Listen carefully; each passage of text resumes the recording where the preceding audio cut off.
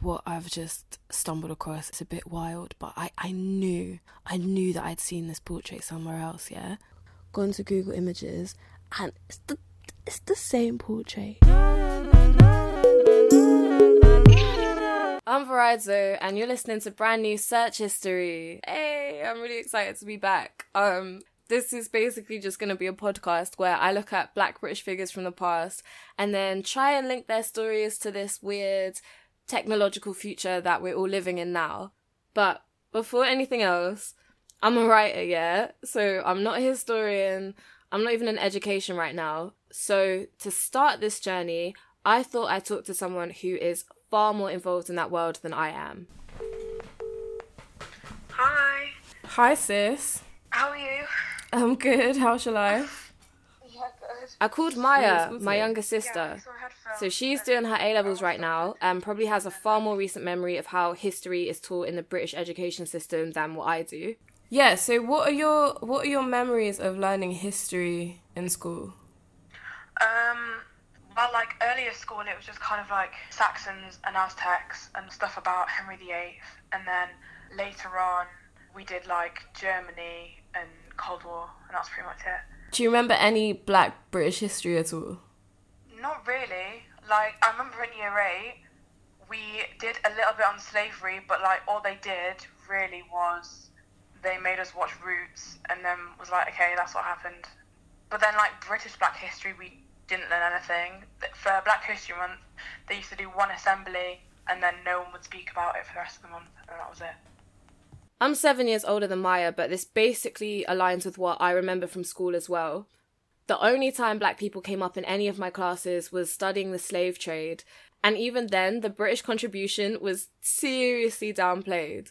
Like, the idea that there were Black people actually here, on this island, and had been for a long time, completely glossed over. Still, Maya does remember one Black person in Britain that came up in her classes. Olaudah Equiano, who was like a revolutionaryist guy, I don't know, from the slave trade, and he got emancipated because he like earned his freedom and then moved to London, I think, and changed his name, and then like got married and carried on like trying to get slavery abolished. And when you learnt about him, was this like a big topic in your history lessons? Not really. I think we did on him for about a lesson, maybe 2, and then watched Roots for the rest of the term. Today, or the day when this episode comes out, is the International Day for the Abolition of Slavery.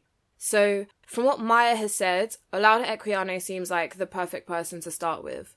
And the thing about Equiano, which makes him such a great person for a half-hearted historian like me to learn about, is that he actually wrote and published a memoir, which I ordered. Mine was the Penguin Classics edition from 2003. I just got my mail. Alright, The Interesting Narrative and Other Writings by Olaudah Equiano. Flicking through it now. Oh, that's so funny. It's got it's a second-hand copy, so it's got someone else's bookmark in it even. Olaudah Equiano is on the cover. It's in a red jacket, looking proper regal, actually. Yeah, let's get into it. I boiled the kettle, made a cup of tea, snuggled up on my sofa and started reading. I was named Olaudah, which in our language signifies vicissitude or fortune also. Equiano was born in 1745. As a child, he was kidnapped from his home in what we know as Nigeria and sold into slavery. At first between African masters in villages far, far away from his own, and then to Europeans, whose command of ships and water and their bizarre way of speaking convinced him that they were dark beings in possession of magic. I was now persuaded that I had gotten into a world of bad spirits and that they were going to kill me. His terror is palpable. It steams off the pages, and although we know the intentions weren't to eat him, Equiano's treatment and that which he witnesses is as horrific as is possible to imagine. From childhood, his life and person is passed through the hands of many different masters, each renaming him something different. His own name completely erased and taken away from him. He was baptised in England as Gustavus Vassa. My captain and my master named me Gustavus Vassa, When I refused to answer to my new name, which at first I did, it gained me many a cuff, so at length I submitted, and was obliged to bear the present name by which I have been known ever since. I knew little about the experience of those enslaved in Britain, and as with my sister's education, anything I had learned had always been taught with some separation. It provided a distance that this book absolutely tore through.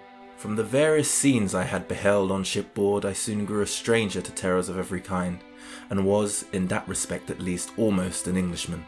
I have often reflected with surprise that I never felt half the alarm at any of the numerous dangers I have been in that I was filled with at the first sight of the Europeans. In 1765, still only 20 years old, Equiano has gone through several different masters and is purchased by a Quaker in Georgia, USA. This particular master promises Equiano his freedom for a price. In today's equivalent, that price would be something around the sum of £6,000. Yeah, 6k to be a free man. So, Equiano begins trading across his master's shipping routes, hoping for a sum large enough to buy back the rights to his own existence. Every day now brought me nearer my freedom, and I was impatient till we proceeded again to sea so that I might have an opportunity of getting a sum large enough to purchase it. And although the desire to see Equiano free is intense at this point, it's hampered by the severity of the global situation. Like, one man's freedom is not enough. On his mission, he constantly encounters other enslaved people being tortured and abused in the most inhumane of ways and can do nothing but witness. And in such a scenario, what does freedom even mean? He's no longer the little boy from the small village that he once was. What free life in this Western clusterfuck of a world has he to return back to? Eventually, Equiano does make enough money to be granted freedom. I, who had been a slave in the morning, trembling at the will of another, was become my own master and completely free. I thought this was the happiest day I had ever experienced, and my joy was still heightened by the blessings and the prayers of the sable race. As a free man, he dreams of returning to London, where he'd spent time in childhood.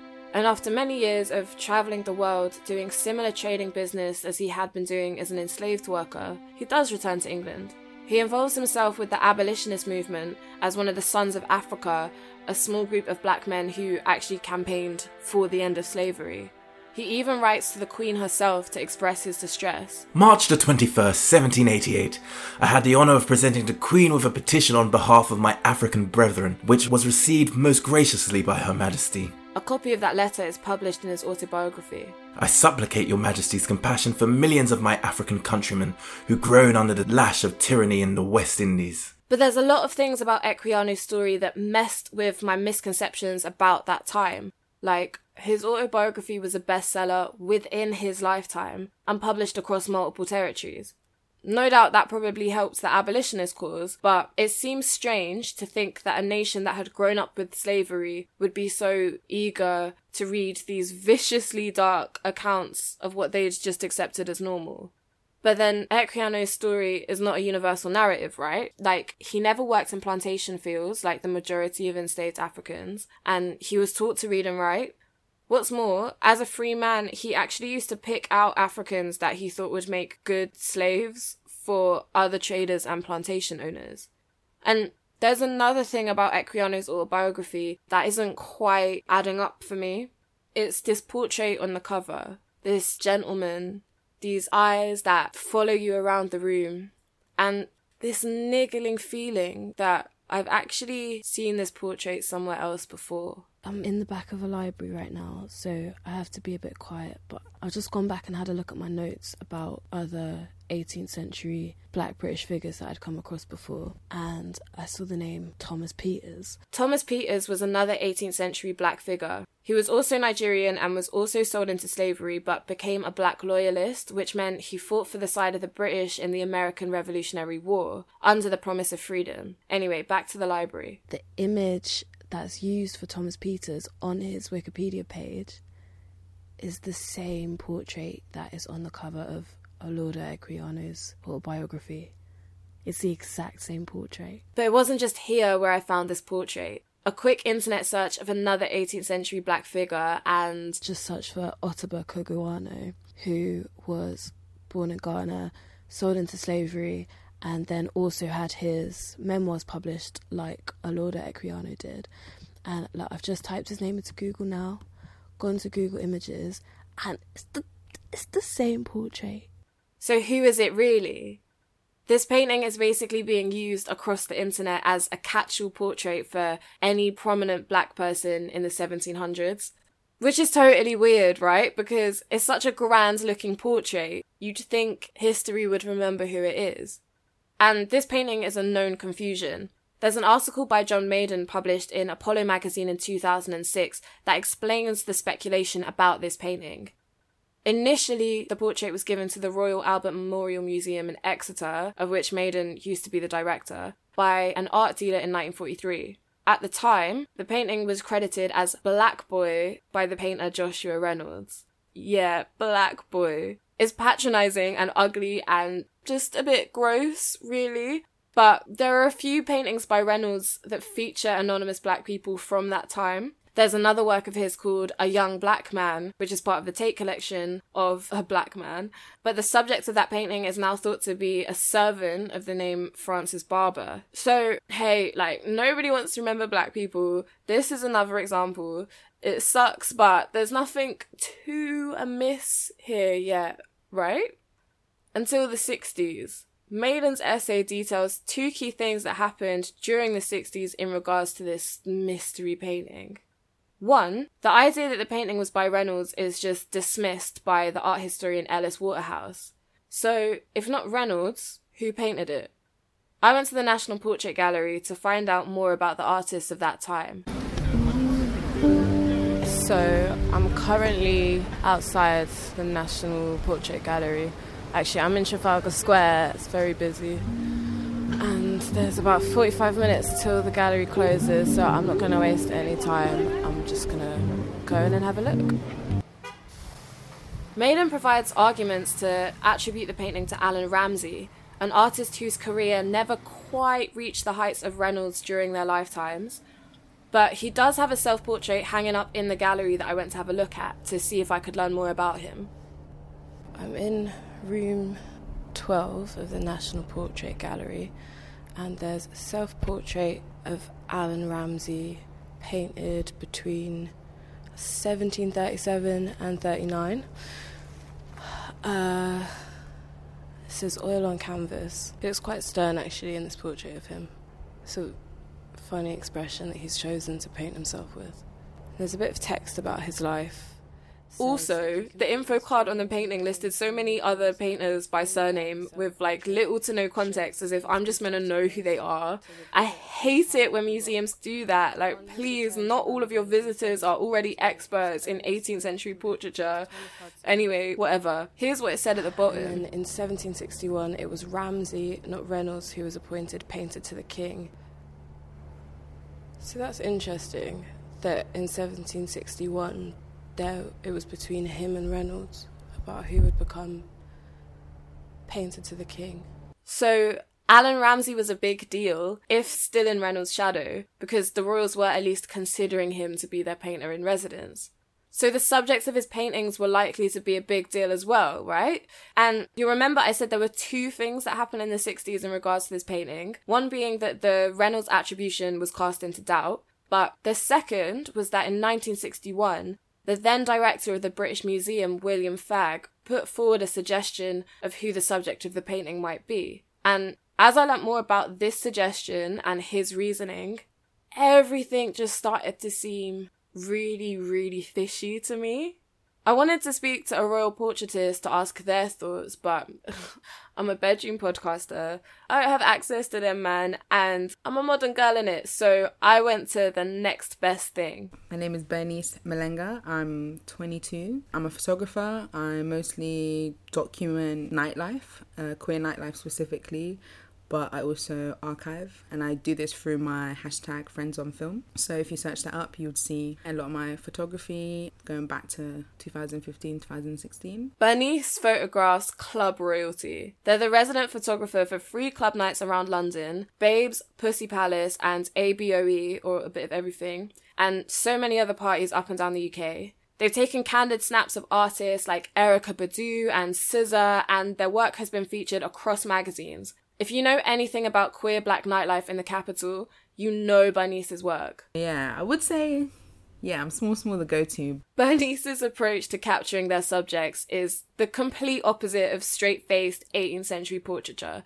In fact, moving away from that is kind of the reason why they're the go-to. There weren't really visuals like kind of like what I was doing. Not to say, oh, I'm really unique, but I just didn't see that many. It's really rare where I think a lot of people see themselves smiling, especially around that time, 2016, I would say, there was just a lot of like polished photography, and it's like, you know, everyone's like looking immaculate and just like, you know, no one's really smiling, and just to have fun, you know, picture in the moment and just having that showcased all the time was just very, I wouldn't say different, but it was just nicer to see.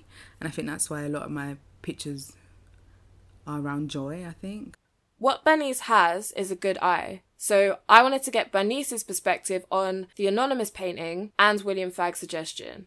I decided to play a game with Bernice to see if Ramsey is as accurate a painter as I suspect. Alright, so I'm going to show you a couple pictures now. So these are 2 portraits of Queen Charlotte. Do you know about Queen Charlotte? No. There's no reason why you would. I don't know anything about no queens and kings, you know what I mean, for this here UK. Queen Charlotte was married to King George III. She's from a royal family in Portugal. Okay, come on. And it's like speculated by some that she may have been black. I'm going to show you 2 portraits of this woman. Mm-hmm. This is Queen Charlotte, painted by Johann Zoffany in the year 1765. What are your thoughts on this painting as I've just described that woman? Beautiful gowns. No, I'm joking. Definitely like white passing, you know. I wasn't really expecting to see anybody else other than a white woman, even though, like, you know, the descendants and all of this stuff, but pale with like rosy blush cheeks, and then she's got like this really paying necktie type thing with like lace, and it's like blue. It's a really nice blue. It's like kind of blue I wanted my hair, but whatever. Anyway, her waist is snatched. Now look at Bernice's reaction when I show them a picture of Queen Charlotte but painted by Alan Ramsey instead. Stop! Stop! She straight up looks like she's like mixed race, or like her face, her nose. I can see her nose. In the other one, I didn't even mention her nose. She looks a bit more pale. Looks pale, but not like white people pale. Like literally mixed race person who hasn't been on holiday in a bit. This looks like someone who used to live in Portugal who now lives in the UK. This is a whole different person. Oh my God. The first image you showed me is a whole ass white woman. Do you know what the first image looks like? No, the first image looks like the mother, and the other one looks like this is the daughter that she had with like a black person. Literally. Okay, look, this isn't a foolproof litmus test. If Queen Charlotte did have black ancestors, they were likely from the 13th century and probably too far removed to even be evident. But genetics are weird, whatever, you know, I just feel like this proves that Ramsey was pretty accurate at seeing the nuances in people's ethnic features, at least. And so if he was going to paint a black subject, he'd probably do a good job of it, right? This is where William Fagg's suggestion comes in. He identified the mystery man in the portrait as Almano Lauda Equiano, based on this little portrait engraving of Equiano that was present when his autobiography was first published. Which is fair enough, right? It makes sense. Until I actually saw this second portrait. Remember how I said it was a bit fishy? Okay, here's me showing the mystery painting to Bernice. So it's a good looking brother who's dark skinned, really like got nice skin, to be honest. Is wearing like a red jacket with a white shirt underneath that goes up to his neck. But yeah, it's dark skin, nice nose, big lips, and hair. Definitely afro hair, but he's like worn it in a way like, you know how is it like them judges? It was the style of the time, I can tell, but it's cute or whatever. But yeah, this is defo a black person, dark skinned black person. And now the other engraving of Lauda Equiano. Does that look like the same person to you? No. Like, the facial features are a bit different, but I feel like... it's a bit hard because it's black and white, so I'm like, what's the tone, you know? But the hair is different here. They look like two different people, though. It's the nose.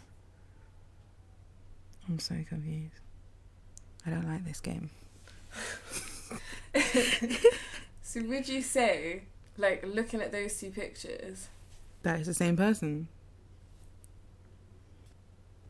No.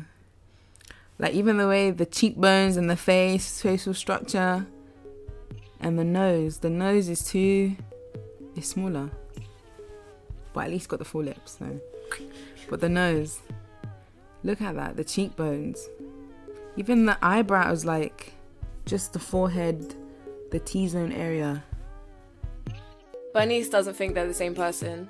I don't think they're the same person. But because one man somewhere in history said that they looked similar, now this painting is on the cover of Olauda's autobiography. Like, what is going on here? And if it's not Olaudah Equiano, is it Thomas Peters? Is it Ottobah Cugoano? Like, who is he really? And how should history and the internet be remembering him?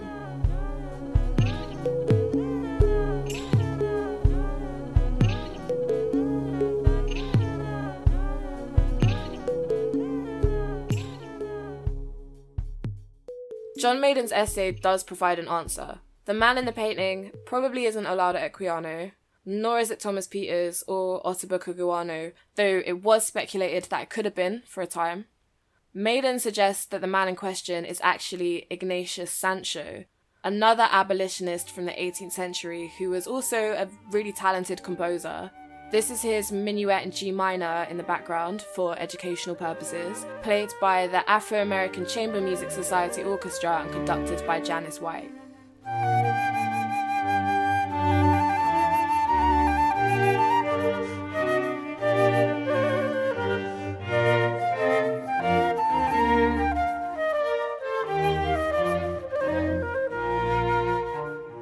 And looking at other depictions of Sancho, so like there's another portrait of him by Robert Gainsborough, for example, there are, to my eye at least, closer similarities than between the painting and Equiano's portrait, but still not that close. Since Maiden's essay was published, though, the painting had been credited by the Ram in Exeter as possibly Ignatius Sancho. Possibly. Is that really good enough? Right, Ignatius Sancho. Have you heard of him? He was actually born on a slave ship travelling from the west coast of Africa, came to England, and he rose to the top of fashionable society. And he was actually the first person of African origin to vote in Britain back in 1774. His life is extraordinary, and it's now been made into a play called Sancho, an act of remembrance. This clip is from a BBC World Africa broadcast in 2018 that I found archived on YouTube. The play was written by the actor Patterson Joseph. You might best know him from Peep Show or Babylon. But Patterson is also responsible for bringing the story of this mystery painting back into recent conversation. He actually requested through Art UK that the Ram remove this possibly Ignatius Sancho credit, stressing that opinion shouldn't be presented as fact. Here's what he wrote on Art UK's website. He says, "I urge them being the international art community, to make every effort to properly conduct investigations to identify and name these people. If they do not do this, they perpetuate the idea that black people may have contributed to the riches of Europe and America, but are in no way worthy of being acknowledged as the human beings they were." Maiden then responded, also through Art UK, "If our perception of historic black portraiture is to develop in the future, then curators and art historians should not be deterred from freely expressing their ideas. Outrage certainly draws attention. Evidence advances knowledge and understanding." And looking through the comments discussing the painting on Art UK's website, it seems that certain commenters are still not convinced that it's Sancho in the portrait, nor even that the portrait is by Ramsey at all. So where does that leave us? I want to go back to the phone call I had with my sister Maya, to something else that she mentioned. Now that you're older, have you learnt more about British history that's not just like kings and queens? Yeah, definitely. but I wouldn't say I've learnt much from school. Like, all the history that I've researched myself, it's done by me. Like, it's not been educated at all. Where are you learning, like, what you have learned from? Books. I went to a museum in Liverpool a few years ago. The internet as well. The internet. The internet is where many of us turn to learn about our history, because we're not learning about it anywhere else. Now, I can forgive Penguin perhaps for using the painting on the 2003 edition of Equiano's memoirs, as Maiden's essay wasn't published until 2006. I'd like to hope that they'd publish and acknowledge correction in any future editions, but for us, every time we go on the internet and we miscredit or misidentify this painting or others, we're also contributing to this misinformation. It's not just the international art community that needs to be more careful, it's their social media teams, it's Wikipedia editors, it's people sharing little snippets of Black History Month content on Twitter and using these anonymous photos for anybody, you know, with no context. And it's not just this painting, and it's not just one person's fault. The whole massive archival network that is the internet has kind of evolved in ways that ensure it's easier to forget Black artists. Here's Bernice again. I was studying fine art and I did photography for a year in college and I hated it, and then I just dropped out. Even like when I was in those courses, you know, when we'd be researching photographers and this and that, they weren't bringing forward any Black photographers, let alone POC photographers. It was like all these old white men from God knows where taking pictures of shit on the street, and we had to go and recreate that. And I was like, this is so dead. Like, this is not fueling anything in me. If I wanted to specifically find Black photographers, I have to write Black photographers from this, Black women photographers, Black, you know what I mean? And I'm just like, why do I have to deal with that shit, you know? It may not seem a big deal to most that it takes a little extra time on a Google search, or that you have to dig through a couple more websites to find photo credit for a Black artist. But these things are important, because art is a major thing that we look back on to make sense of history. And if we don't make an effort to remember and correctly archive our artists now, online and offline, then who knows what kind of greatness we're letting history forget. The kind of photos I was researching for, like, you know, archive of Black photographers, it was like literally the everyday people. You know, when people look at past street photography, a lot of them are just regular people walking down the street, kids, all that kind of stuff, people in their communities, people and their friends. Sometimes it turns out the photographer ends up being a big deal like many years later, and the people they documented were like, I don't know, civil rights people and just like, you know, Harlem Renaissance people and all that kind of stuff. Thank you to my sister Maya and to Bernice Malengo for talking with me for this episode. Thank you also to Yvonne Shelling for being the voice of Olaudah Equiano. Theme music is by Azadi MP3. Go stream her EP Summer in the Crypt, it's out now.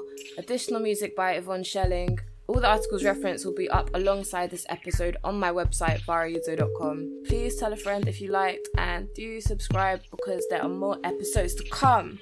See you in 2 weeks.